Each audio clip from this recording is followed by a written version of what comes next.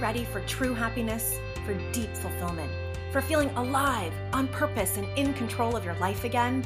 It's time to be the bold, brilliant, beautiful woman you were born to be. Welcome to the Purpose Girl Podcast. I'm women's happiness and life purpose expert Karen Rockkind, and I'm going to teach you how to live on purpose, feel alive, and be happy in every aspect of life. I'm going to get real about my life and interview women who are living on purpose so that you can finally live yours. Welcome to the show.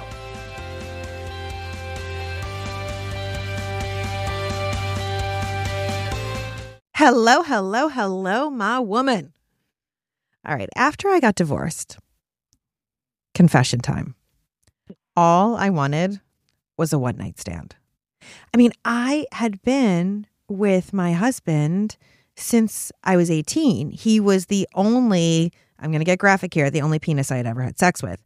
And so all I wanted was a one-night stand. But I had no idea how to do one-night stand. I had no idea how to date. I hadn't dated anybody, really. And so after I'm divorced, picture this, I'm 26 years old. I'm pretty hot. Like, I had a divorce diet. I don't recommend it to anybody, but it was like weight was just shedding off no matter how many M&Ms I ate. And I was like, I'm feeling so sexy. And now I feel sexy with curves. So that's a totally different story. But I was 26, so whatever. And I'm out there, and right away I go to visit a friend of mine in Miami.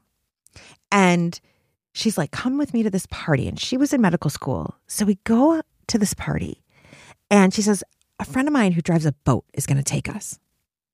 So we get on this boat. I'm like, a boat? What the heck is this? This is like amazing, right? And like the wind's in my hair, and we end up at this party. And long story short, I end up having my one night stand with the boat driver. But in the meantime, at the party, I met a cardiologist. And I was like, ooh, a cardiologist who lives in Florida. Yeah, okay, I'm going to marry him. And I did end up dating him for like 8 months. And truth be told, I then had a series of 1-year relationships where it was like, this is my person. I'm going to marry this one. And then break up. No, this is my person. I'm going to marry this one. And then break up. I'd love to be able to say after my divorce, I learned so much, and there I was, so smart, and did everything right, and like really figured out what I wanted. But that didn't come until much later, right? That's why I was actually divorced for 14 years in between my 2 marriages. Because that tender heart inside of me really just wanted to be loved. And so I kept going to person after person after person who will love me and who will be my person. And I wish then that I had had my guest at that time, because my guest is an expert in how to navigate the full range of love and relationships and dating, from who and how we date and what we want, to healing in a relationship, to breaking up and healing after a relationship. She is the end all and be all of all things love. So let me introduce you to her. You're going to love her. She's also one of my soul sisters, one of my dear friends. You are going to like buckle up. You're going to love this conversation because we're talking everything love, sex, dating, breakup, like what could be freaking better. Let me introduce you to Jamie Simkins. She is a licensed therapist based in Chicago, and she is an international relationship coach who helps women to stop feeling lonely and to start getting the love that you crave. Her work centers on the full life cycle of romantic love, from navigating dating to strengthening relationships to healing from breakups. She is the love genius, and I cannot wait for us to dive in. Jamie, welcome to the podcast. Hello, thank you. I love Love Genius. Yeah, let's just own it. That's who you are. And, you know, it's so funny. That's how I see you. Really? Right? Like, you came on my Italy retreat. Mm-hmm. And I just have to describe this for everybody, okay? So changed my life, by the way. Changed my life. Oh. Yeah. Okay, how did it change your life? Let's go there first. Oh my gosh, Karen. It changed my life. Well, just knowing you has changed my life. And where I was at that time in my life, I was definitely primed and ready for like a catalyst to come. And I needed that. I will say it was, that you've heard this a million times, the type of women that you attract and the sisterhood. So the support I needed for a change that I kind of was already going to make changes that I needed to make in my life, both in my business and in my relationship at the time. And the tools that you taught us were life-changing. I used them this morning. So that is in a nutshell, but I could go on and on. And you don't need to, because we're here to talk about you and love. But I'm like, okay. I love being celebrated. I love hearing how women change in coming into my retreats or my programs or whatever it is. Yeah. So Jamie shows up. I have to paint this picture for all of you out there. Okay. She gets there before I do. And she's at the house. She has a fiery, red, curly, gorgeous hair that's like flowing like a frickin' goddess. She's in these like funky, cool glasses. My 2-year-old instantly is like, it's like he sees the goddess in her. And we go down to the pool and she teaches him swim lessons. And then let me tell you, which he wouldn't do with me, throughout the week, she brings out like incredible freaking fiery outfit after fiery outfit. Like one is like orange and has these big flowers on it. And like one I like commandeered from her is like this sexy slinky thing that is like metallic rose gold. And like, I'm like, can I borrow that? And she's the woman that when we went into town, we went into Montepulciano, like just your essence, Jamie. Men were like getting whiplash looking at you. And yes, you're physically gorgeous. It's this inner part of you that is just effervescent and loving and generous. And so it's like, there's no one better to teach how to date than you, because you are the fiery goddess. You are the love genius. You're all of it. Thank you. And I think I'm on this planet to bring that out in other people. I think joy and fire is our birthright. And I don't know if you can see, I wear Venus. So I wear Persephone, but I wear Venus on my neck every day because I'm a Taurus. So I love love. I love all things love and romance and sensuality. And, they tell you to like find the thing that you could talk about all day and do that for a living. And for me, it's love and sex and dating and relationships and all of the stuff that goes with it. So thank you for that. Oh my gosh. Yes. So let's just start with, what do you see when it comes to women and love? Because I can tell you what I see, but I'll share after you. What do you like? Paint us the picture. What's happening here? Yeah. Well, okay. Sweeping generalizations here, but the women I see that the universe tends to send to me or that I draw in, I see a lot of anxiety around relationships. I see a lot of second guessing.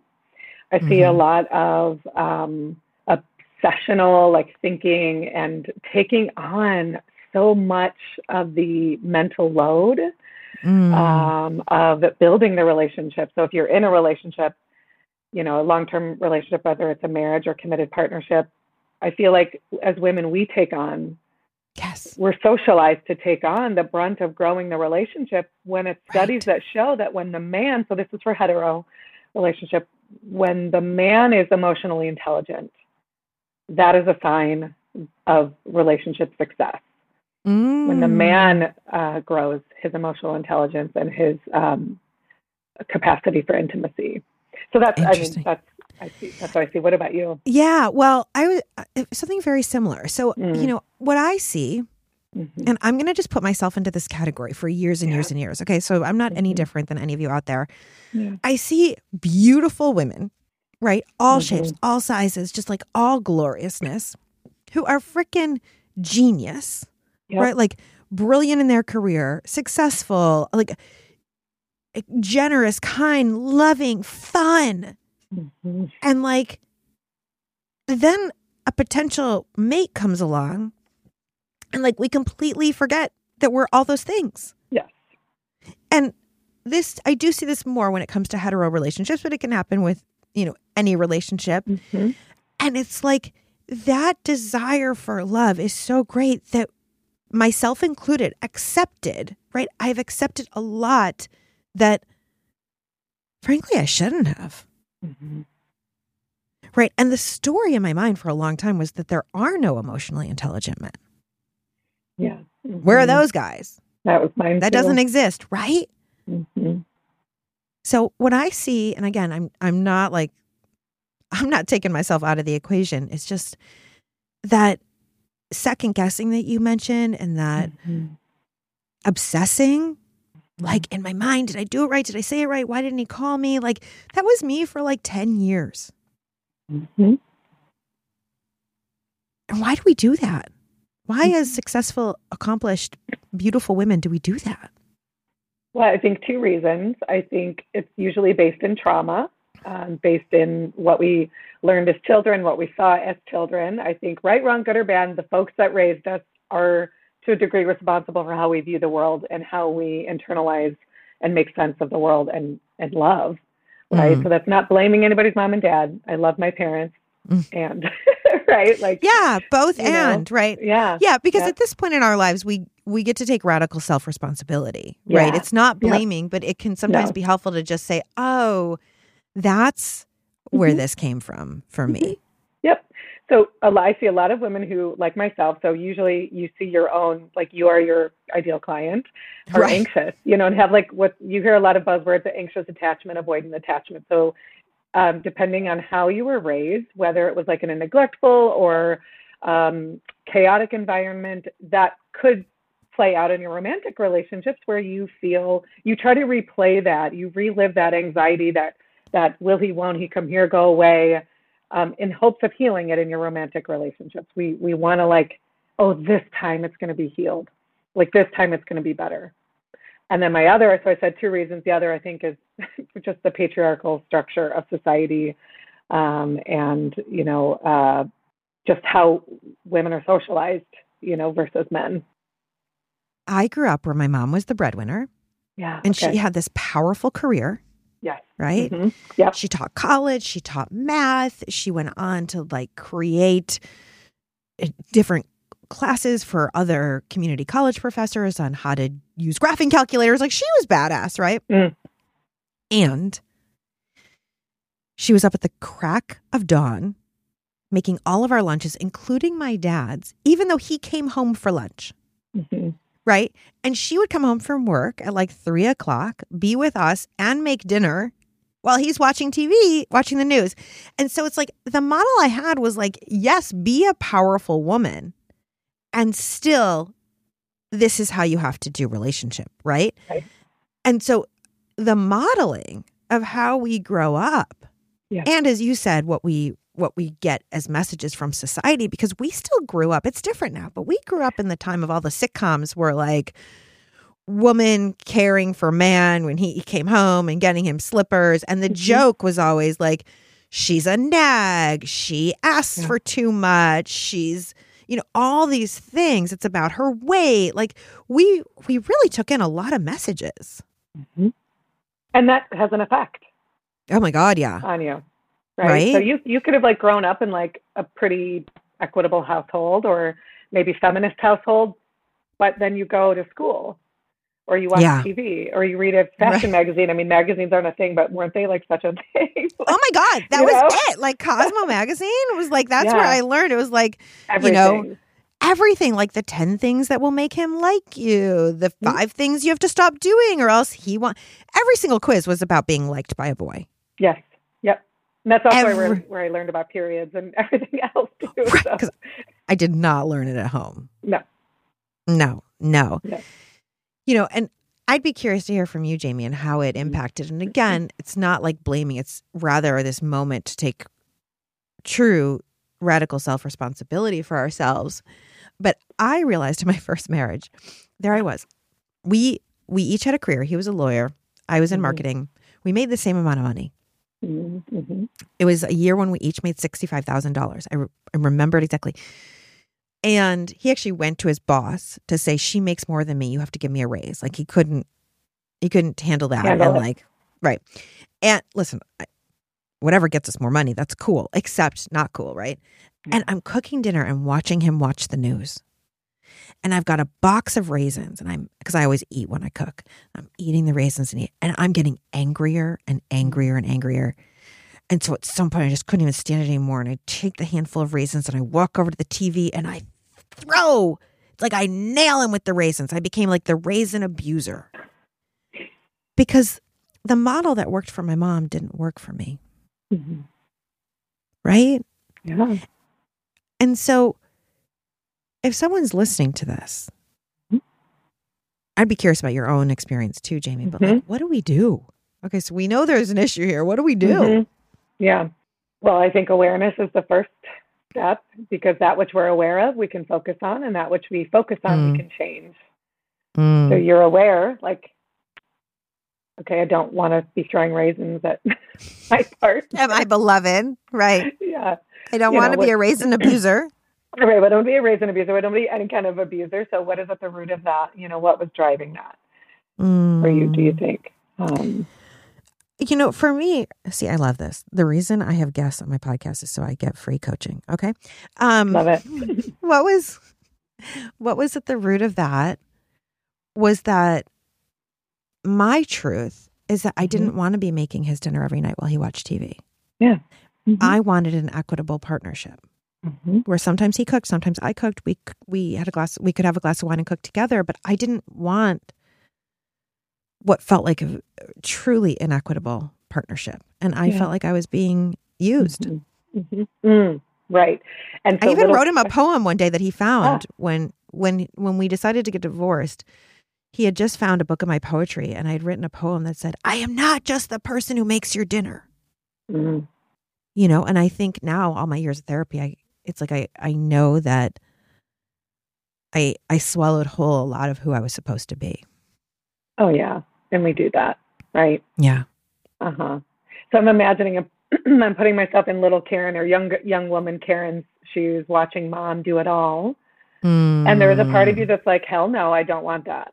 But a part of you that's like, oh, well, if mom's doing it, then it must be right, because our parents are our world. They're the center of our universe. So we think what they're doing must be cool, must be kosher, must be okay. So the brain is always going to veer toward what's familiar over what's pleasant over every time. The brain sees what's familiar as love rather than what's pleasant. So what was familiar to you? Wait a minute. We need to put a big outline, hyphen, take our highlighter out, exclamation. Everyone should write this down. Or if you're driving, just see if you can sear this in your memory. The brain chooses what is familiar over what is pleasant. Or it sees love. What is familiar is love. And sees what is familiar is love. To you was this woman who did it all. But that wasn't what your spirit, your true essence wanted. For me, it was kind of the same. I grew up in a household where my mother overfunctioned. Well, what happens when we overfunction for our partners is it only requires that they then underfunction. And my sisters and I talk about this all the time. We have the same pattern of overfunctioning for men in our relationships, hoping that they'll love us, or that we'll be recognized for that. Right. Okay. This is interesting. Because my mom was recognized. My dad's two sisters would always say, your mother's a saint, your mother's a saint, your mother's a saint, right? So it's like my mom got all these accolades for being the everything. And it was like, I want that. Of course. Yeah. Wow. Yeah. Yep. Until I have a box of raisins in my hand. Right. Until we play that out in our romantic relationships when we're grown ups, and that shit doesn't work, Right. What worked for us as kids is brilliant and genius, and we needed that to survive. That was genius that you knew to do that. It's just like we get a certain age, and it's usually right around 30, mid-20s, late 20s, depending on the person, where we're like, wait, no, this doesn't work. Right. It's hard, though, at that moment to unravel it. Yeah. Right? It's like, a lot of women contact me. They're like, I want to feel powerful. I want to be happy. I want to be living my joy. But the gap feels too far because it's so habitual to be this other way. Yep. So you get a therapist or a coach. Yeah, right. And that's really the end of the story. Right? That is. Yeah. And before that, while you listen to this podcast, and we will let everybody know where everybody can find Jamie, because you're going to want to follow her on all the things. Seriously, you post such great stuff. Thank you. Your posts about attachment style and about why we do the things we do and what we are accepting in relationships that we don't need to, and how to create the kind of relationship we want. There is this this gap though, right? To like who we want to be and what, and I know for myself, and I hear this a lot from women, it's actually scary. Like, oh, I want to be in my power, but that is scary to actually do something different than I'm doing. I don't want to disappoint people, right? I don't want to rock the boat. What if it's worse on the other side? Yeah, that's very true. I think that's what keeps a lot of us in the same behaviors or in relationships that don't work for us. Right. Now, you also do a lot with breakups. Yes. Breakups are gut-wrenching. They are the hardest thing that you'll ever go through. The hardest thing I've ever been through. Yeah. Yeah. Which is why I do what I do. Yeah.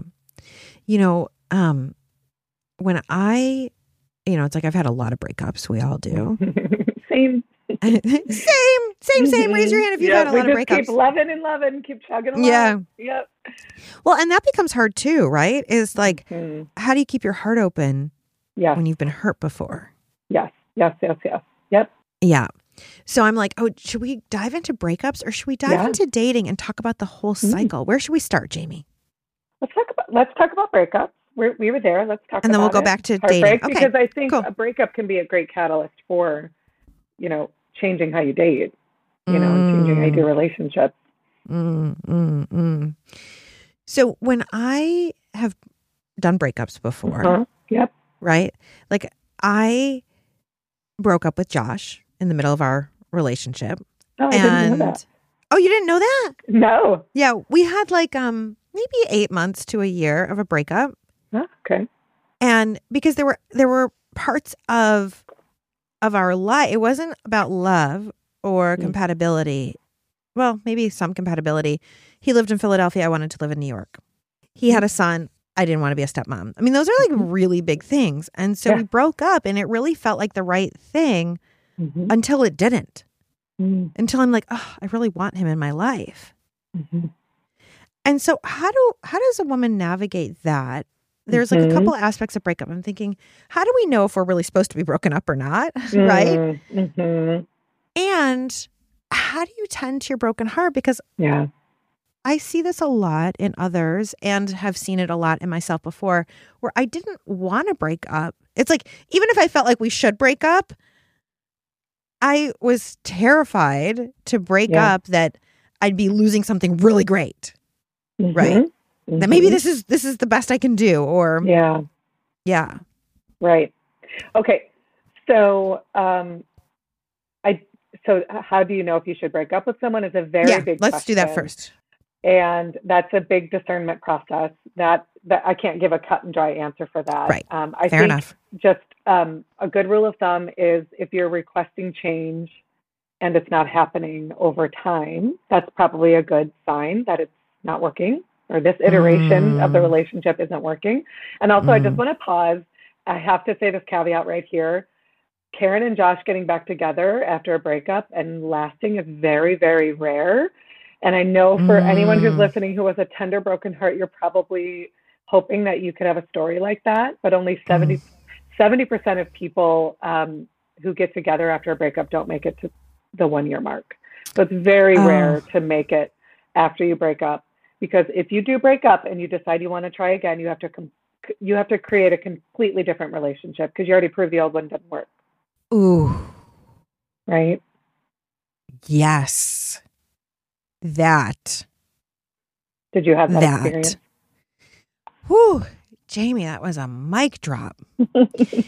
Yeah. And for us, the breakup was because we were living, it wasn't even that we wanted different things. It's like I didn't want to live in Philadelphia. And what actually ended up happening is I said, okay, I will do these things. And that was a pattern of mine, was to do the thing that the other person wanted over what I really wanted.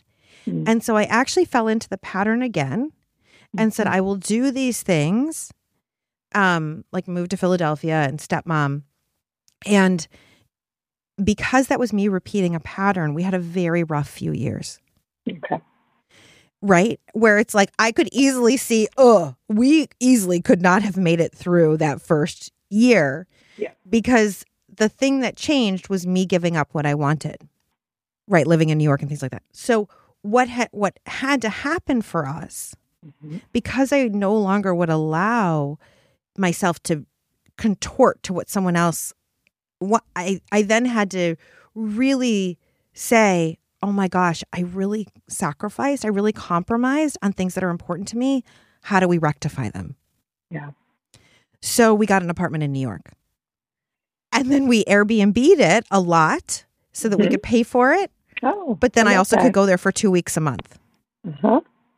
We made the agreement that after his son graduated high school, I would get to choose where we live. Yeah. Things like that. I had to redefine what stepmom looked like for me. Yes. Because I didn't want to be the person who was driving carpool. That it wasn't in alignment for me. I went to New York once before we had the apartment. I went to New York once a month to work and to stay there. And so it was like I had to go through the process of realizing, like Britney Spears says, oops, I did it again. Yeah. And what do I need? Yeah.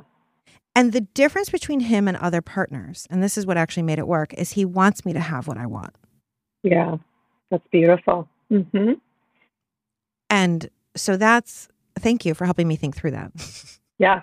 So you did create a different relationship, and I love the creative problem solving there, of solving the geographic, incompatibility there, let's say. Yeah. So you created a completely different relationship, Yeah, we needed to. Right. So that, anyway, big caveat, it doesn't always work that way. And I'm glad that you said that. Yeah. I'm glad that you said that. So the majority of the time it doesn't work, and that if you're breaking up, there's probably a reason for it. Exactly. Yep. And, I have been there. I have been the person Googling at my kitchen table, breakup coach. And there weren't any back then. This is about 5 years ago, 6 years ago. There are now, I'm one now, but, because I would have paid anyone to help me figure out this pain. I would have done anything, to fast forward it, because it's grief. It's a loss. I remember talking to one of my best friends. I was going through that, and she was going through the diagnosis of a family member, a scary diagnosis. And she was like, I was like, what you're going through is worse. And she was like, are you kidding me? I would not want to be going through a breakup. I think that's worse. And it just blew my mind that she could even put it that way. But that is how deeply painful, breakups are. They are that bad. They are a death. They are a death. I decided to dive into the research. I was going to figure this out for myself.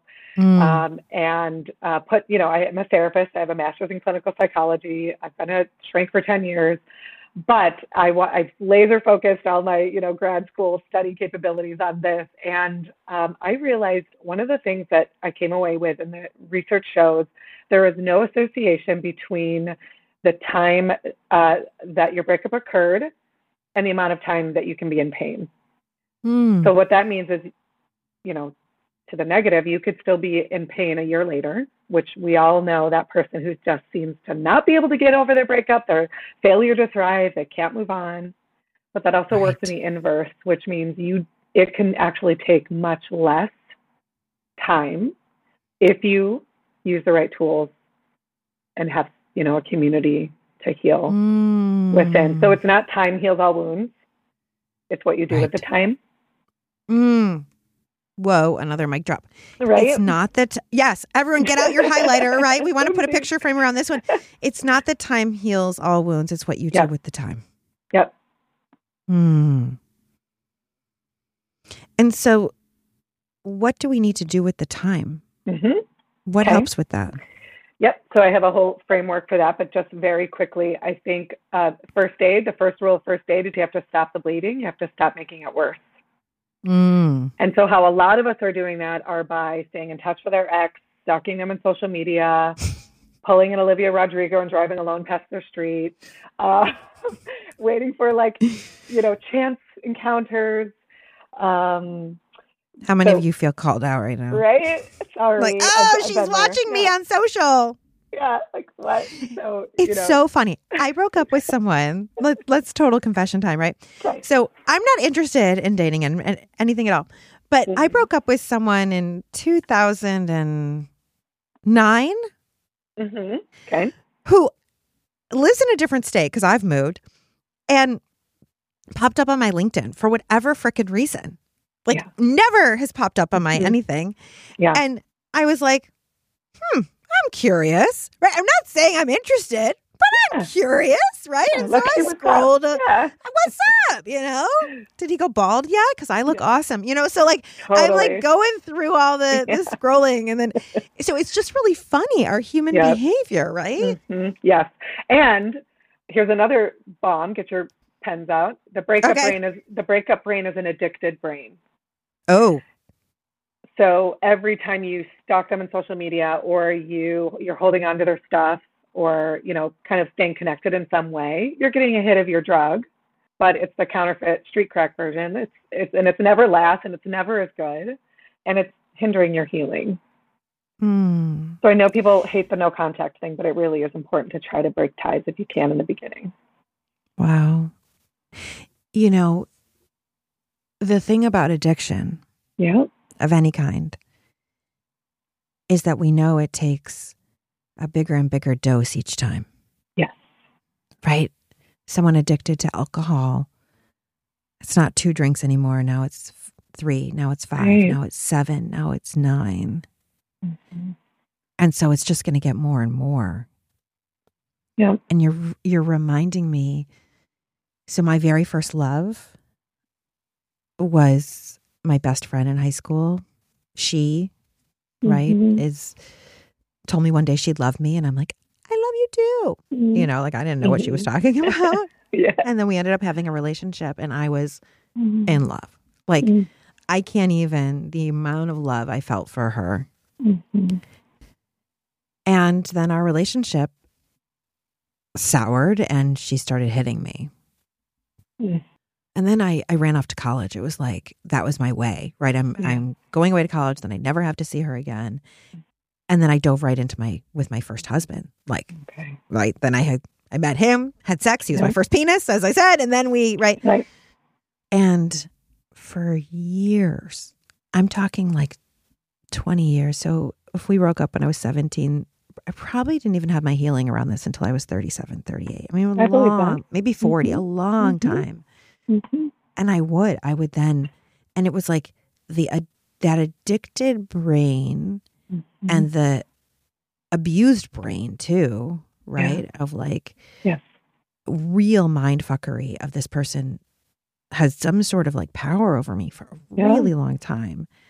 So it's just like when you just said that, it just hit me like, oh yeah, that's what was going on there. Yeah. It was like an addiction. Yeah. And I'm so glad you brought up high school love, because I think it's not taken seriously. And I actually have a similar story in that my first love, and we dated like my junior year to my freshman year in college off and on. The way that it ended was so traumatic that I had, like, now I know it was PTSD from the way it ended, which was a sudden cutting off. He left me a note on the front seat of my car. I was 18 and I didn't see it coming. So I've had to heal this love can end at any moment, or this baggage around like being abandoned or left. So it's not only going back to your parents, but it's also your early love experiences that form an imprint on your brain for how you play out love in future relationships in your adult life. And our brains aren't even fully formed till we're 26. So like, all of that stuff totally matters. When we're young love matters. It matters. And it deep. Has, as you say, it's deep, and it has a big imprint. Big imprint. And so going through a breakup, someone who's listening to this, I know I just totally took us on a tangent. It's okay.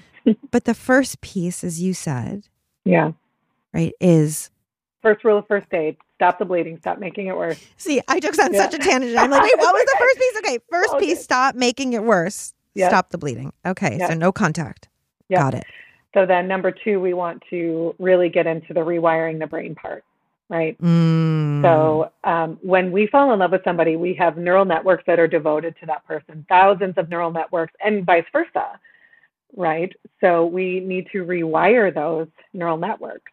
They need to be rededicated to like something else, right? And so how you do that in part 2 is with the no contact and replacing all of that time and energy that you're putting into that relationship with something else generative, whether it's a craft, a hobby, your friend group, your education, your body, whatever it is, to start devoting neural networks to something else.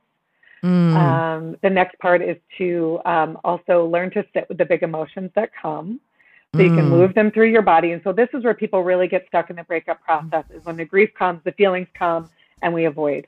We drink, or we have sex with someone, or we binge eat, or binge watch TV, or do something where the feelings come and they're just too much, so we put them away. But really, it only takes 90 seconds to 2 minutes to flesh out a feeling through our body, if you can really learn to sit with it, which I teach. If it's staying longer than that, it's because you're making up a story and you're not just having the pure feeling. So a lot of breakup recovery is learning how to just move those big feelings, move that grief, move that anger through your body and get it out. This is so, yeah, go ahead. Yep. Well, the 90-second thing, right? It's like we do know from research that an emotion really will live through you for 90 seconds. And if someone's listening to this, like, yeah, you don't know me. Because I'm someone like, my big emotions are there for like 16 days. What are we talking about for like 90 seconds? Yeah. But the piece you said is so important. If it's lasting, it really means that you're piling on and you're making up. There's more story that you're adding to it. There's more you're attaching to it. That's fascinating. Yep. Yeah. Yep. And it may come back. So I'll do a 90-second and be like, okay, I feel better. And then you start to do something, you're like, oh, but I miss him. And then you're, okay, then you do it again. But eventually you'll string together more time between the big waves that come. So it's really just sitting with discomfort. Oh, it's so hard. It is. It is so freaking hard. Yeah. Yeah. And so really learning, because I think that that's a moment too, where then we can run back to the person. Exactly. Because it's so hard. So it's like, forget it. I don't want this hard. Right. It reminds me of like when Shay's having a massive temper tantrum. Right. Because I won't give him, like, what was the temper tantrum yesterday? Oh, what did he want? I think breakfast. He wanted ice cream. It was something. Sounds great. Right. I know. It's like, really, why am I saying no I to want this? that too. I know. I'm like, I'm only saying no to this because I think I'm supposed to say no to this. But really, what's the problem? There's probably less sugar in the ice cream than there is in some sort of like sugary cereal, including like Raisin Bran. But whatever. I digress. So, the temper tantrum is so bad that I want to just be like, fuck it. You can have the ice cream. You can have the chocolate sauce. You can have the sprinkles. You can have whatever you want, because that will just cut the bleeding. Exactly. Right. Yep. Yeah. So if you find yourself having a tantrum in your breakup recovery, you want to you want to have contingency plans. And I help clients do that, where what do we do if we're like freaking out, we're having a panic attack because the pain is too bad, or we see that he's moved on already, or we run into him or them. So we have contingency plans. That helps with rerouting the neural networks as well. And another tool that I'll give out is something I call the list. I have clients, and I would encourage anyone listening right now to get out of your phone and write a list of all of the ways that you were not right together, all of the ways you're incompatible. I want you to get really petty and write down all of your pet peeves. I want you to write down all of the things that bugged you about them. And, there's a message to this madness for you to remember there's a reason we're not together. There's a reason this ended, right? Yes. And here is the list. Yes. In part. Right? Yes. I love the list. I love the list. This is so good. I love the list. Yeah. And so I imagine that a big piece of this transition, as you said, is from breakup to dating. Like, then how do we date again? Yep. And do it differently? Because in my story at the beginning, I just kept dating basically the same person over and over again. I didn't learn a fucking thing for a long time. Yeah. Okay, so I do want to sort of debunk this myth that we have to be fully healed before we can start dating or move on. First of all, we're never fully healed, so not possible. And partly if we're wounded in relationship, that means we can only heal in relationship. So dating can be, you do have to have moved on from your ex and feel like you've rewired your brain and reclaimed your life a little bit, so you can offer your best self to the next person. But let's say you've done that. With dating, you don't have to be fully healed, because a lot of that correction is going to come doing it better this time. So healing, if you were anxious, if you like to control things, if you were avoidant, working that out in real time, like dating can be a great laboratory for that.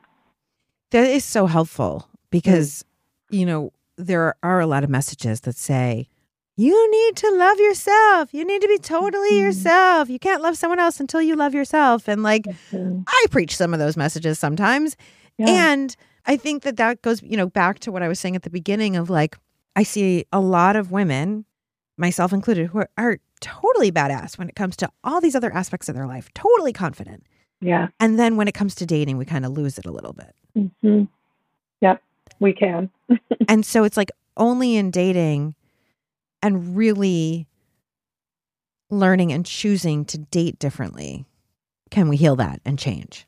Exactly. You actually have to be in the game. You have to be in the game, if I'm hearing correctly. You have to put yourself in the game. That's such a great way to say it. Yes. Yeah. What about if someone's having a hard time finding someone? Like, people tell me the apps suck. There are no good people out there. Like, Yep. Okay. So if you are saying that, it's time for a break. You need to delete the app for a month and take a break. Whenever I hear someone saying the app sucks, there's no one out there, that means you're burned out and disenchanted, and you need a break. Because got it. That's simple. Don't suck. I mean, in and of themselves, the app does not suck. The app does exactly what it was designed to do. Right. And there are people out there. Yes, there are people out there. Men are like buses. If you miss one, just wait 10 minutes and another one will be along. I think I stole that from Catherine Woodward, but did you take that class, Calling in the One? Yeah, I was. Me too. Life-changing. Yes. Oh my God. Mm-hmm. Yes. I took her class too. During that breakup with Josh. It was, that's when I took it. Calling in the One, if anybody's curious about that. So, you just said something that is like so brilliant and so important, that I think that the way that the patriarchy has set up women, heterosexual women, to date is to think that there are very few of them and many of us, and that they are the prize and we need to chase them. Like, exactly. What's wrong with me? I gotta get them. If everyone will just step back for 1 second, you will see that's the beginning of time. Mm-hmm. Look at art. Go into any museum. The woman was freaking admired and adored and considered the beautiful, the seductress, I gotta have her. I want her. It is the other way around. Yes. It is the other way around, that you are the prize. I'm not saying that they're not prizes too, but like, trust me here, I want to say this to like every 15-year-old girl, right? Like, just keep your legs closed a little bit. Like, let them work for it. Yeah. They got to, you're the queen. They will work for it. They want it more than you do. That's right. Yeah. I agree. Mm-hmm. Men are like buses. Give it 10 minutes, another one will come by. Right, if you miss one. Because we have this scarcity mentality, which comes down from patriarchal structures. And I also think, jumping back to the breakup thing, this is going to blow your mind. Once I learned that there doesn't have to be a certain amount of time that passes, or, that there's no correlation or association between time that passes and the amount of pain you can be in, I felt like everyone needs to know this. And it must be because the patriarchy wants to keep us heartbroken. Like, they want it wants us in pain. It wants us down, because if we're thriving, that's scary, If we're thriving, powerful. We might not need them anymore. Yeah. Mm-hmm. I mean, this is like hours of another conversation that we can have, but it's all been set up to make women think that we have to have a man in order to live. Yeah. Right. And it's like, you might want one. Yeah. But you also might want a woman, or you might want a non-binary person, or you might want to be on your own, and like, it's all good. Yeah. But this like belief that we need one in order to exist, or in order to, we don't need them for money anymore. Live a full life. Yeah. Yeah. Mm-hmm. Yeah. Yep. Right. So in dating again, it's take a break. Take a break. Yep. And focus on your life. Take a break and focus on the things that bring you joy and make you happy. And then the more you're focusing on the things that make you happy, that's right, you'll attract. Then the more someone. Yeah. But so let's say you take your break, you get back on.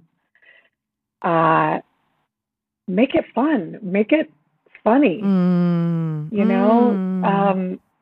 Don't take it so seriously.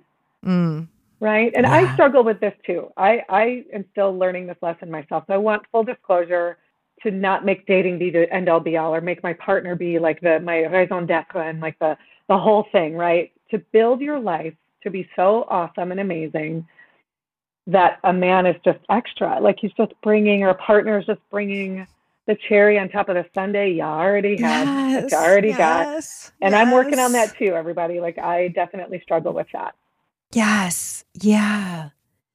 You know, and I think that that's really how I do feel. I'm glad to hear you say that because that's how I do feel about my marriage. Mm-hmm. Right? Like Josh is a cherry on top, Mm-hmm. but like it really was about building such a full life. Yeah. That's so beautiful. And Yeah. and it requires, this is why you're so needed, Jamie, because it requires a lot of shifting neural pathways and a Yes, lot it does. of it requires the internal work Mm-hmm. because of all the messages that we've received over time, because of how you might have watched your parents do it, because of all these different situations. Totally. And then a lot of women listening to this might be in a relationship where they're just not as happy as they want to be, or they're just not getting what they want. And maybe they're banging their head against a wall like, I want him to change. And we know we can't change someone. Yeah. Or can we? Right? So Right. what about for the woman who's listening and they're in a committed relationship, Mm-hmm. but it's just not measuring up to what they really want? Right. Well, I want to say something. I think so. A lot of us rely on love to make us feel alive, right? Like romantic love. You never feel more alive than when your relationship is popping or like that person is giving you attention. And I think that's giving it too much power. So I love giving how to be alive lessons, like Ooh. how, like, you know, like I think that's like my next book or like course idea or something, like how to be alive. Yes, love is amazing. I mean, hello, I told you a freaking more Venus around my neck. I'm obsessed with love. I love talking about it. But there are other things in life that can help us be alive. If we uber focus or hyper focus on our relationships, that's not it. Yes. Right. So, Yes. so that is a note for dating. And if you're in a committed relationship, and you're struggling, my first look would say, where can you just focus more on yourself and getting what you want, you know, and being alive and in touch with your own inner fire first.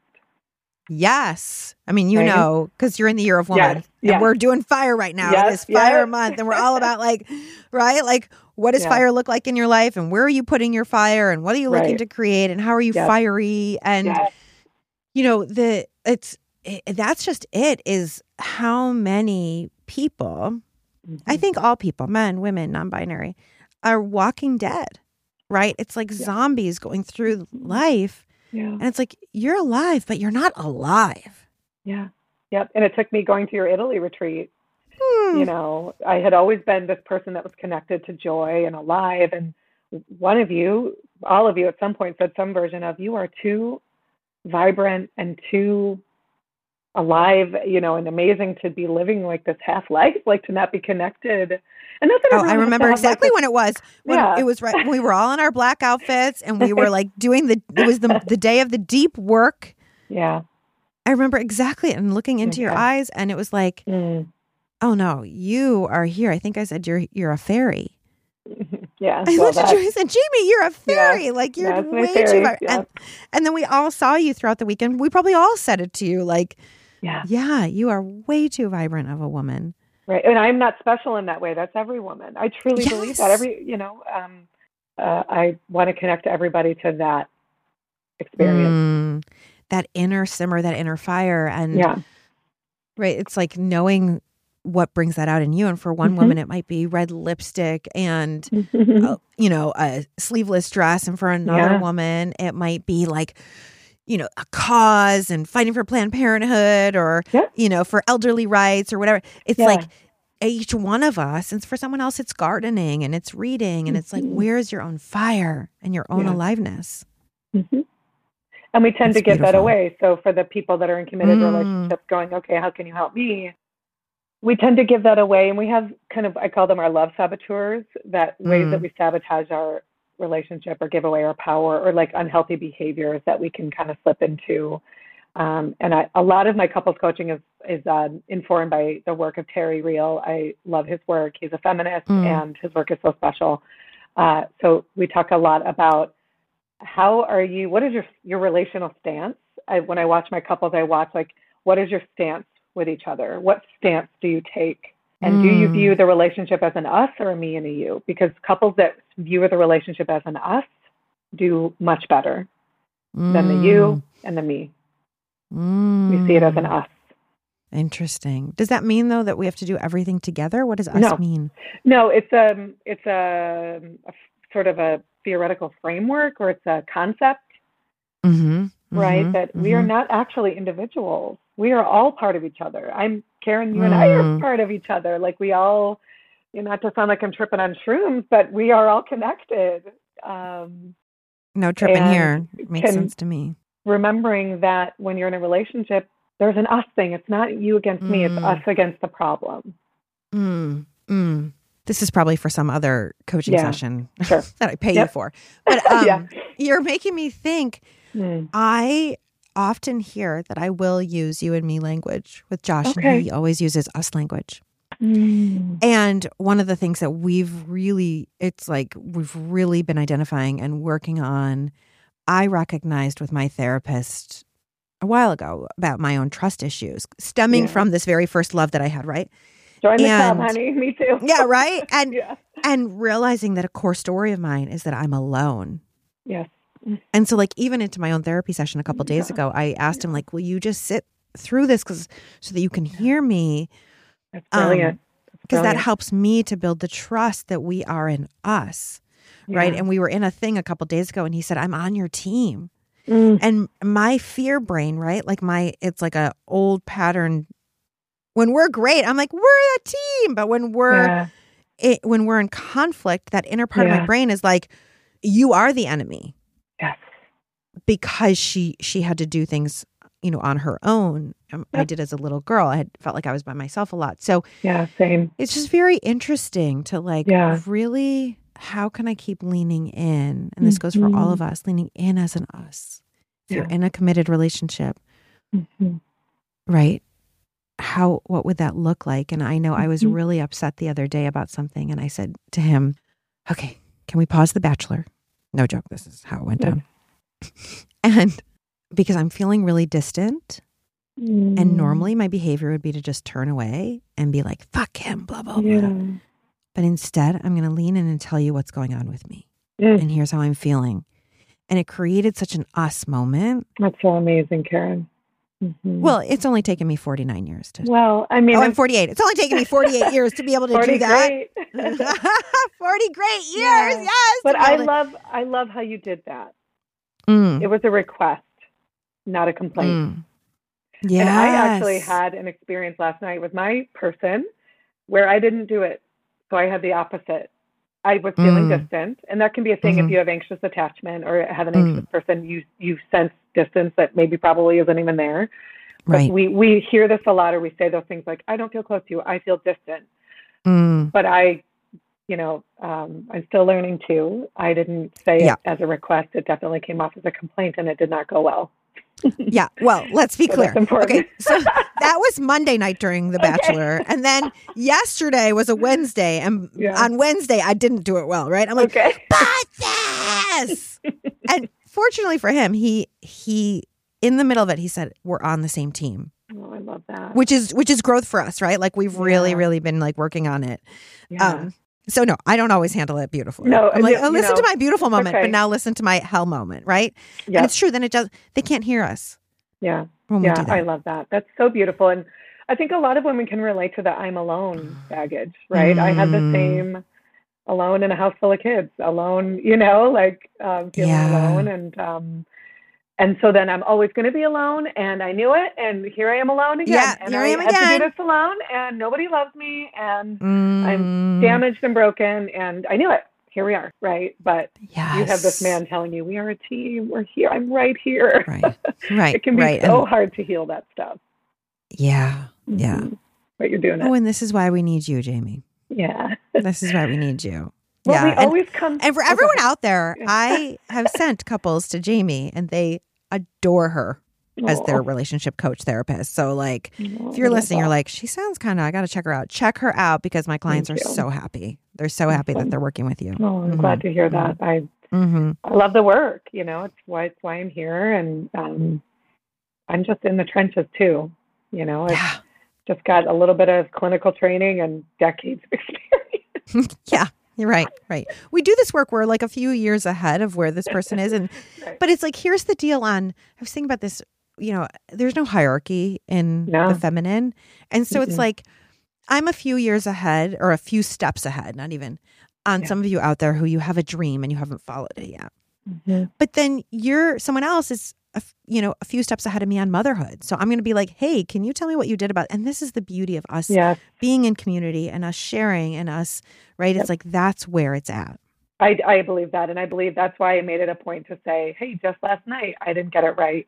And I loved that you were like, I got it right on Monday, but I didn't get it right on Wednesday. On Wednesday. And it can be like that. We'll see how I do today. Yeah. But I love that idea of the circular staircase. So we come back to the same shit. We think we've healed, but we always come back at a higher level.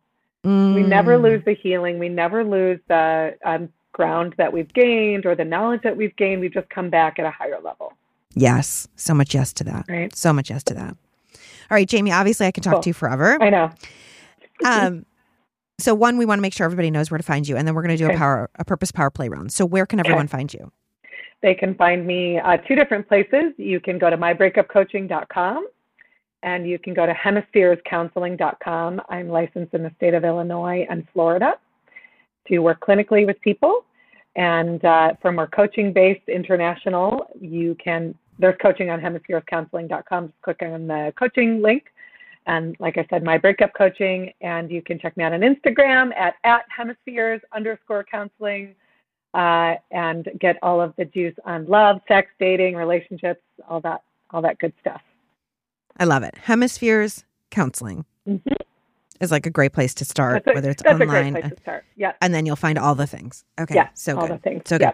Okay. So Jamie, with my guests, I like to just ask a few random questions. It's called a purpose power play round. Okay. And it's like whatever comes to you is like a good answer. Great. Okay. Favorite sex book? Come As You Are by Emily Nagoski. I love that book. The Nagoski yes. sisters. Yeah. Mm-hmm. Can you give us like a 1 or 2 sentence synopsis of what Come As You Are is? Yeah, it breaks down the neuroscience of arousal and the psychology of women's arousal. The psychology of women's arousal. And the neuroscience of women's arousal. So, and the neuroscience. There are accelerators and brakes, and you need to find out what your accelerators and your brakes are and do less of the things that break you and more of the things that accelerate you. It's such a good book, everybody. Yeah. Such a good book. Yeah. Okay. What's one thing that should be in everyone's dating profile? Oh, you should have positive language. Positive language, not negative. Interesting. And good photographs. No, only one selfie. I'm only allowing you one selfie. No pictures with fish. No pictures with fish. No pictures. No mirror photos. Interesting. And no gym or bathroom selfies either. No gym or bathroom selfies. Okay, this is so good. There's like that could be a topic on its own. Like break this down for us, Jamie. Okay, this is so good. So good. What do you look for in a relationship? Any relationship, friendship, romantic partnership? That's awesome. I look for depth. I'm a therapist. I like to go deep. I have been a therapist since I was 12 years old. I just didn't know it.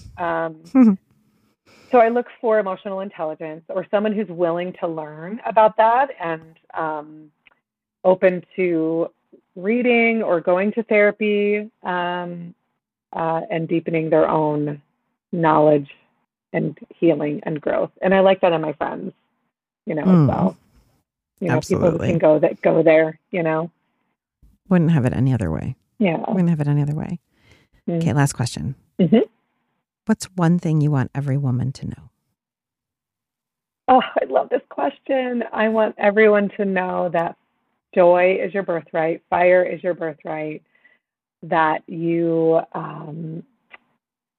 it's possible to feel alive. It is possible to find love. It is possible to heal your relationship, heal your heart, get over your ex, and live a life that was actually better than the one you had with them.